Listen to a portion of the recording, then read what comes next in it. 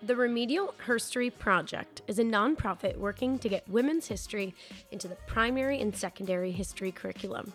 To help us meet our goal, we produce media, lesson plans, and so much more. You can check it out on our website, www.remedialherstory.com. Our project is funded through grants and by patrons, potentially like you. Thank you to our patrons Jeff, Barbara, Christian, Kent, Jamie, Jenna, Nancy, Megan, Leah, Mark, Nicole, Anne, Sarah, Alicia, Katya, Michelle, Jessica, Laura, and Jackie. If you would like to join these wonderful people and become a patron, you can head over to patreon.com and become a supporter of the Remedial Herstory Project. You too can help us reform education and allow women to be seen, heard, and complicated. Hey, Kelsey. Hey, Brooke. Want to tell everyone what's happening in today's episode? Today, we are going to be talking about a very important topic to close our second theme on social reform. We're going to be talking about the women's organization. Well, I guess it wasn't exclusive, but Mothers Against Drunk Driving. Ooh, mad. Mad. All right. Let's get mad. Let's get mad. Hello, and welcome to Remedial Herstory, the other 50%, the podcast that explores what happened to the women in history class. Now, here's your host, Kelsey Brooke Eckert, and her partner in crime, Brooke Neva Sullivan. In this episode, we are going to be talking about the effectiveness of Mothers Against Drunk Driving and asking how effective was this organization. I think it's a really appropriate topic for us because we started this theme by talking about women in the temperance movement, which was working to curb alcohol consumption. And Mothers Against Drunk Driving is kind of like the modern day version of trying to treat and deal with this like serious social issue of drunken behavior.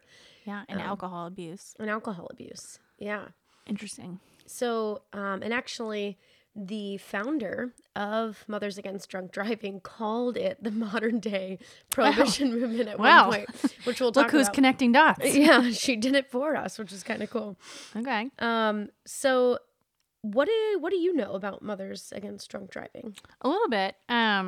We had some really cool projects in my high school that worked with MAD. Actually, in my high school, we had what's called senior projects, and every senior, all 4 years of their high school career, work toward their senior project. It involves a lot of different, things, but it's your kind of capstone project, and you have to do volunteerism, and you pick a topic, a nonprofit, or something that's, related. And we had a couple students every year always pick drunk driving.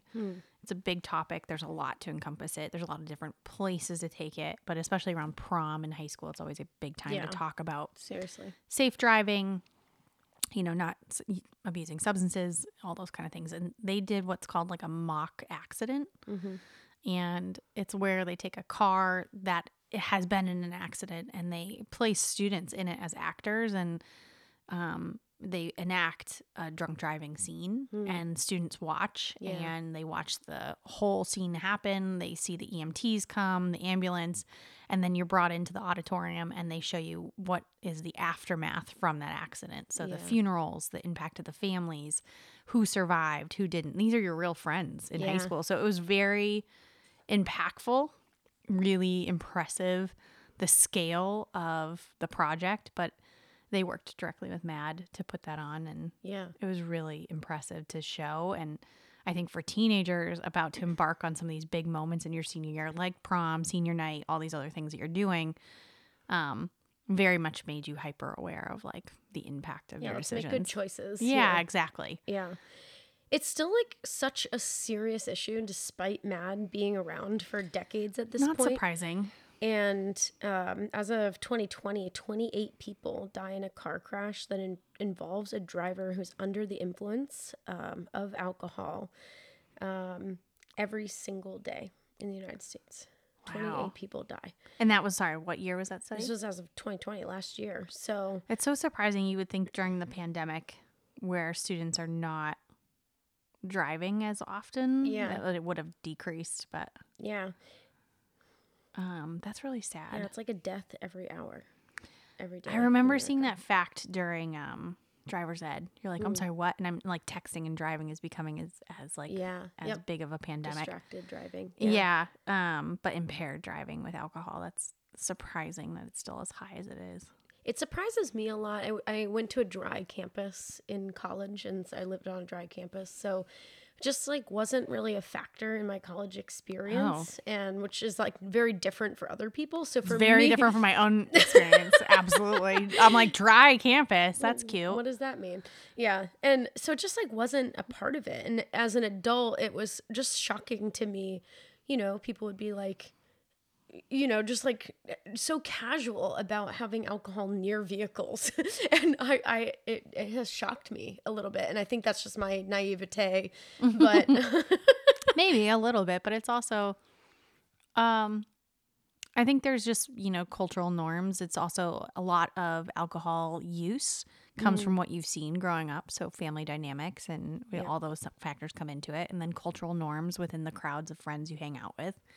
And then, you know, you choose a dry college or not. That's going to impact your observations and your sample size of alcohol use. Yeah. I think we live in a state that is actually alarmingly high with alcohol challenges for teens and adults, which is really... And in particular, binge drinking, which is like the worst of all of it, you know? Yeah. And like, you know, some people make some quips that, you know, we live in New Hampshire and it's what else are you going to do? But I think there's so much more that goes into that factor. So yeah, so tell me more about MADD though. Like, how do they originate? What are they up to? So it's Mothers Against Drunk Driving, and it really starts with this one woman, Candy Lightner. She is she has 3 kids. One of 2 twin daughters, Kari and Serena, and a son, Travis. And in 1980, her daughter Kari, who has a twin, was walking to a church event in California, and the car this car coming down the road sort of swerved out of control, hit her, and kept going, and he kills her daughter. She was like not even in middle school, or barely in middle school. And she found out later, not only was this person when they finally caught him, not only was he under the influence of alcohol, but he had also had previous arrests from driving drunk. And the consequences for this type of behavior was like basically a slap on the wrist. Yeah. And she went, you know, she called a spade and was like, this is the only form of legal murder that we allow, where it's like, you know, you can just like hit a person with a car, but because you were drunk, that's like the ultimate excuse. And so MADD had all sorts of different objectives when they form. And part of it is to like up the consequence, right? Right. And, I mean, you and I probably know people who were caught driving under the influence. Oh, sure. And they had their license removed. Yep. They had, you know, they might have been forced to get one of those things that you install in your car that you can't. Yeah, there's turn any it on number of without a combinations. breathalyzer. I think when we think of maybe even our parents' generation drinking and driving and the perception of what was cool then or what was allowed, and then with our generation, very different. You know, the laws have become much more intense, you know, and they have become much more impacting, not only taking your license away, but jail time and fines and career mobility. I mean, ultimately, this follows you forever. A DUI, driving under the influence, you know, making decisions under the influence. So it sounds like they've made some significant strides since they started. Yeah. Well, and pretty much every one of the things that you just listed is due to MADD. It's impressive. The most recent law I was aware of is that majority states are starting to vote to bring back previous offenses so that they can use those in current cases to determine repeat offenders.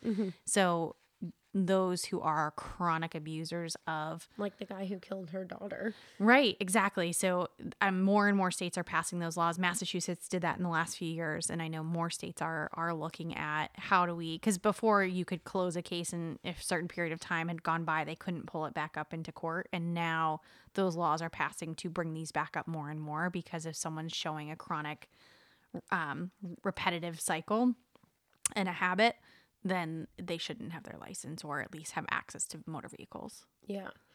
So one thing that really strikes me about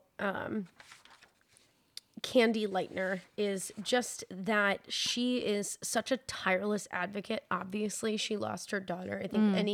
I think that story can really resonate with a lot of people. I was drawing sort of like a parallel in my mind between some of the mothers and fathers of victims of school shooting who have become, you know, tireless advocates for gun regulations, for common sense mental health supports in schools, you know, just like so many different things. Yeah. And I mean, think about even like children who've been kidnapped. So many, you know, it changes people's trajectory of their life to start to enact and work for a lot of nonprofits because of their own personal trauma. Yeah. So she is a tireless advocate for this. Really, at the beginning, it's just sort of this small grassroots group of moms who all have lost people, right? And she's sort of their leader. She goes to the governor's office on a daily basis in California. His name was Jerry Brown at the time. She basically pesters him like crazy until he launches a state commission on drunk driving to research and investigate it, to figure out, you know, and the other piece with any social issue like this is sometimes it's not, you know, you want to find solutions to a problem that are actually going to curb the issue, right? Are going to be successful. She lectures and lobbies not only in California, but across the country. And eventually in 1984, and so the year here strikes me because it's only a few years after her daughter dies. By 1984, she has caught the attention of Ronald Reagan, who's the president at the time, and he appoints her to the National Commission on Drunk Driving. So he creates this commission, and she's the first person appointed to it. I guess I'm not as surprised because of all of the foundations that Reagan was a part of when it came to drugs and alcohol and substance abuse. The war on drugs. And exactly. I just feel like this very much aligns. He was like, who's got alcohol? Mad. Yeah. Let's bring them to the table and like give them the mic. You know, I think that makes a lot of sense in alignment to administration at the time and in the time of our country when those were some of the most significant challenges that the U.S. was facing, in addition to drug use and several other factors that were coming into play. So that makes sense. One of the biggest things that they accomplished during this period is they raised the legal drinking age from 18 to 21. And so like that's a huge, you know, federal sweep, like to shift. I wonder, this. Does it say at all how they came up with 21? I'm so curious. That's a really great question. I don't know the answer to that. I don't know why. I know that there's a lot of data that shows just, you know, the younger people are, the more they abuse these sorts of things. And so having, you know, potential things to limit or, you know, the amount of alcohol that they can get their hands on. I think we all have parents that are like, you know, back in my day, I was 18 and I'll drive here or there. And it's like, yeah, we get it. You had access to things. Still like that in Canada. So, you know, growing up in New Hampshire, folks would just like go up to Montreal for the weekend and makes sense. You know, be whatever. But there's also, you know, the voting age used to be 21. So I wonder if that was just like a number that resonated with a lot of people. It dropped during the Vietnam era because they need more people. Well, because it was hypocritical to draft men to fight and then not let them vote for the person sending them to war. Was that hypocritical? That was so hypocritical. Weird. Yeah, it was in fact. Interesting. I'll be an advocate for men for a minute. Allow it. Okay. And so anyway, her daughter, Serena, who's the twin sister of the girl who died, she actually went on to form Students Against Drunk Driving, which is also kind of cool. So these, you know, mother-daughter duo here. Dynamic Mads. Yeah, taking over.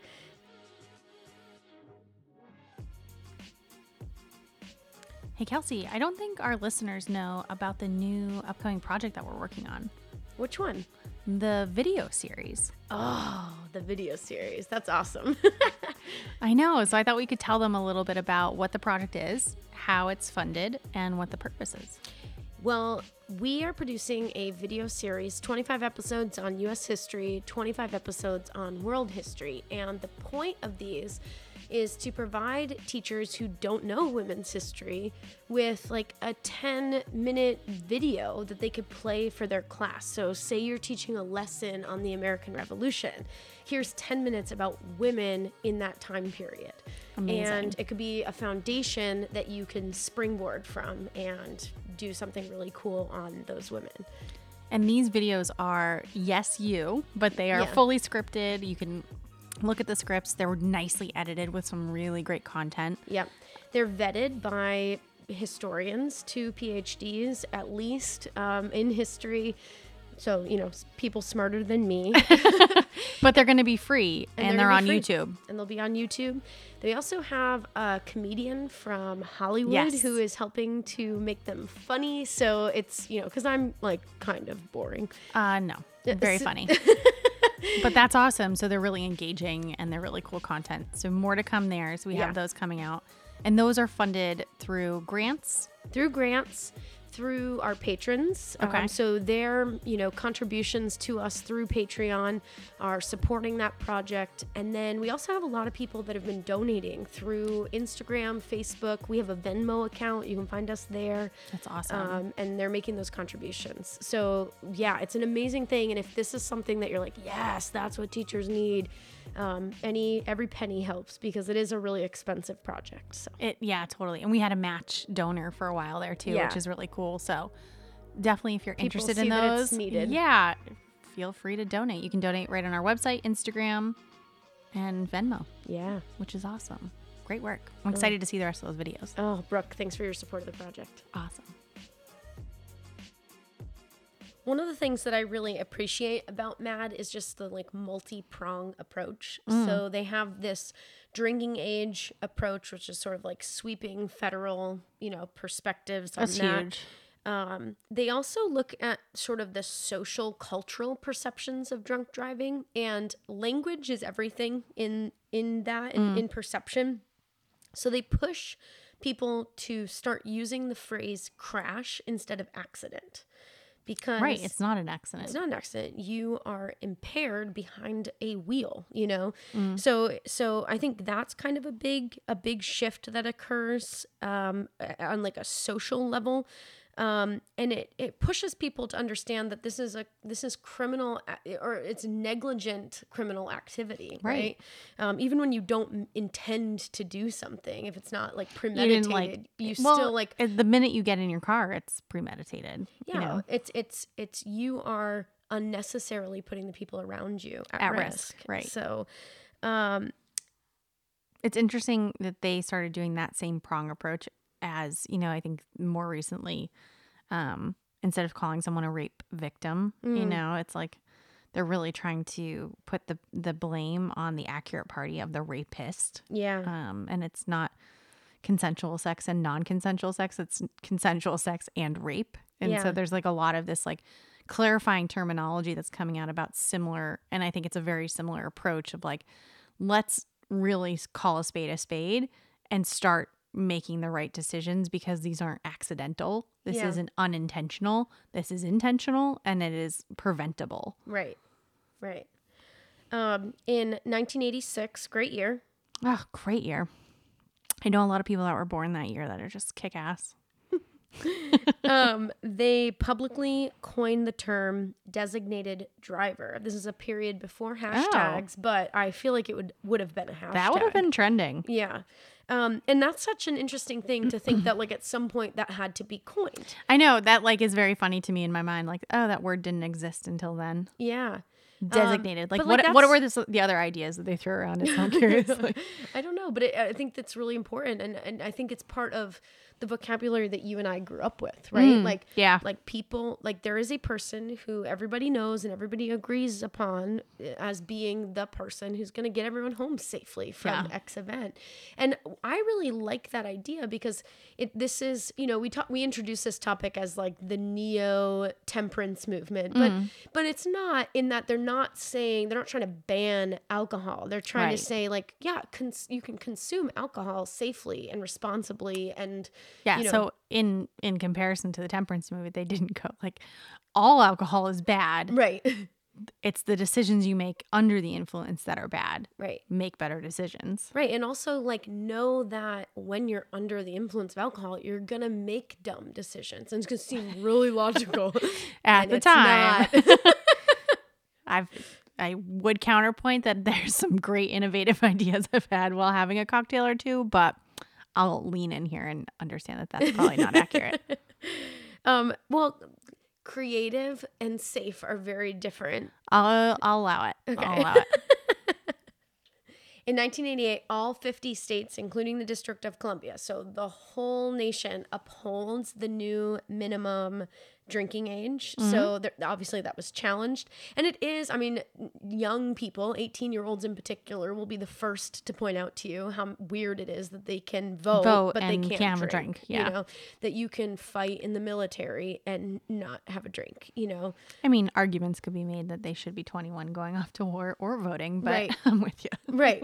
Yeah. I mean, I think that's hypocrisy, but it's not, or just kind of like weird, but it's not problematic. I mean, we can get into how successful this was in actually curbing some of these initiatives were in curbing drunk driving.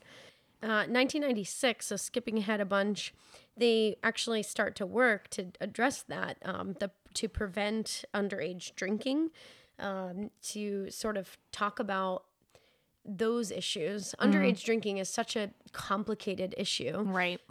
because it is tricky, you know, in places where people can drink at a younger age. They do have sort of like parents can supervise, right? Parents can like teach those habits to children in theory, right? In theory, in all theories of parents educating their children in anything that they're going to get into, you can set boundaries and guide. But when it comes to the law, I mean, someone could own your home if you allow drinking in it. And you're a parent. Today, I'm talking about places where it's legal, you know, like Europe or something like that, where kids are drinking at a much younger age. And so what's tricky is that, you know, but we're just a different culture. We drive cars more, right? Like we don't have public transportation. We don't have public transportation. We don't have all these things, you know. So it's kind of, it's a tricky topic. And I do think, you know, part of the reason we see such serious issues on college campuses with binge drinking and, you know, this is the party campus, which is like right down the road from us right now. That comes from not having that sort of thing. 'Cause we don't see that same sort of parallel in other cultures, right? There aren't like, they might have rowdy times in college, but it's not American rowdy. Yeah, it definitely is very much like a Rumspringa moment when like someone goes off to college. It's like, here's all the risky things you can possibly do in your entire life. Go do them all now. Right. And try and get an education. Right. Oh, yeah. No. So like, I think a lot of parents are sitting there as they send their kids off to college and they're like, there's so much more than just sending your kid off to college because of all this risk, and alcohol is a big piece of that puzzle. So MAD still exists today and has a bunch of different initiatives. But the founder, the woman behind the movement, Candy Lightner, she is sort of forced out of her position. And this can, as you know, sort of running the organization by the board. And this is a controversial issue that I think could make a really cool investigation in a history class. One, you know, simply you could ask, why was she forced out? There were allegations, and it would be interesting to pursue the credibility of those allegations that she was like mismanaging funds within the organization. That's too bad. So she's sort of pushed out for those reasons. But She also makes a couple of different public statements about leaving that I think are interesting. Okay. On the one hand, she talks about how MAD, the organization aptly named MAD, which she had led, is not necessarily helping her heal. She's starting to fix the problem, but it just makes her angry as she looks at the statistics and all the different things that are behind, all the different issues that are behind what happened to her family. And she had to, in order to do this job, had to live with her daughter's death every single day, I mean, trying to lead an initiative so close to your own trauma and lead that initiative, it would be really hard. I think for anyone, it's you lean in and start to support nonprofits that have a close tie to your heart, but you forget to think about how that might impact you over time to be with other victims going through very similar circumstances and what that will do to your own experience. And sometimes I think people forget in those moments of action and anger to take care of themselves and find wellness in those moments too. Yeah. So I think that's sort of an interesting piece of, maybe it was just time for her to move on to, that was in a addition long to the run financial stuff. Leading an organization that did some significant work in the time that it has been running and now will continue, in the helm of someone else. Yeah. She also talked a little bit about, she made a comment about the MAD being the neo-temperance movement. And so I'm not stealing that idea from just out of nowhere. What I think is interesting about that is she said that when we founded, our goal was not to stop alcohol consumption. It was to stop drunk driving. It was to save lives. And the people that were sort of leading the organization in the early 2000s had sort of drifted into like anti-alcoholism and like anti-alcohol. That's dangerous. I can imagine that being really alienating and not getting into the ears of those that can really make an impact if you start to lean in on like no drinking. Yeah. It's like you're dipping into a pool you don't want to swim in. And me, like I'm an eternal moderate, so I'm like trying to find that what is realistic. I mean, we've tried prohibition, and it we had speakeasies. We had all go nuts, like try prohibition again if you feel so optimistic about it. But it would be a very different organization to do it, and in America today versus America when the temperance movement came out.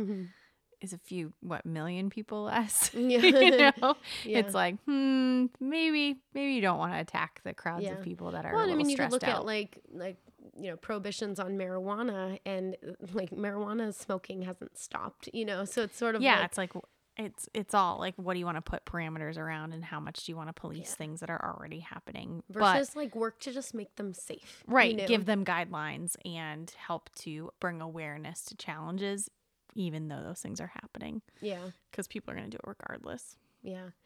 So anyway, I just think she's a fascinating woman, and, to turn your grief into a social service, a social cause, and to make change for hundreds of thousands of people whose lives have been, they don't know this, but like that they have been protected because she did these things and got these laws passed. There's something, they estimate that since its founding in 1980, MAD has helped more than 850,000 victims and saved around 350,000 lives. There are several hundred local MAD chapters spread across the United States and Canada. And I just think it's incredible that, one woman is able to take something that happened to her at a small area in California and make it impact the whole country. I mean, it really does ring true that her daughter's name will never be forgotten. Yeah. Even though this awful tragedy happened. Yeah. What a legacy to leave. Yeah. Very cool. Thanks so much for listening to Remedial Her Story, the other 50%. Please subscribe, rate, and review wherever you listen to your podcasts to bring more voices to the conversation. We really appreciate that effort. Until next time.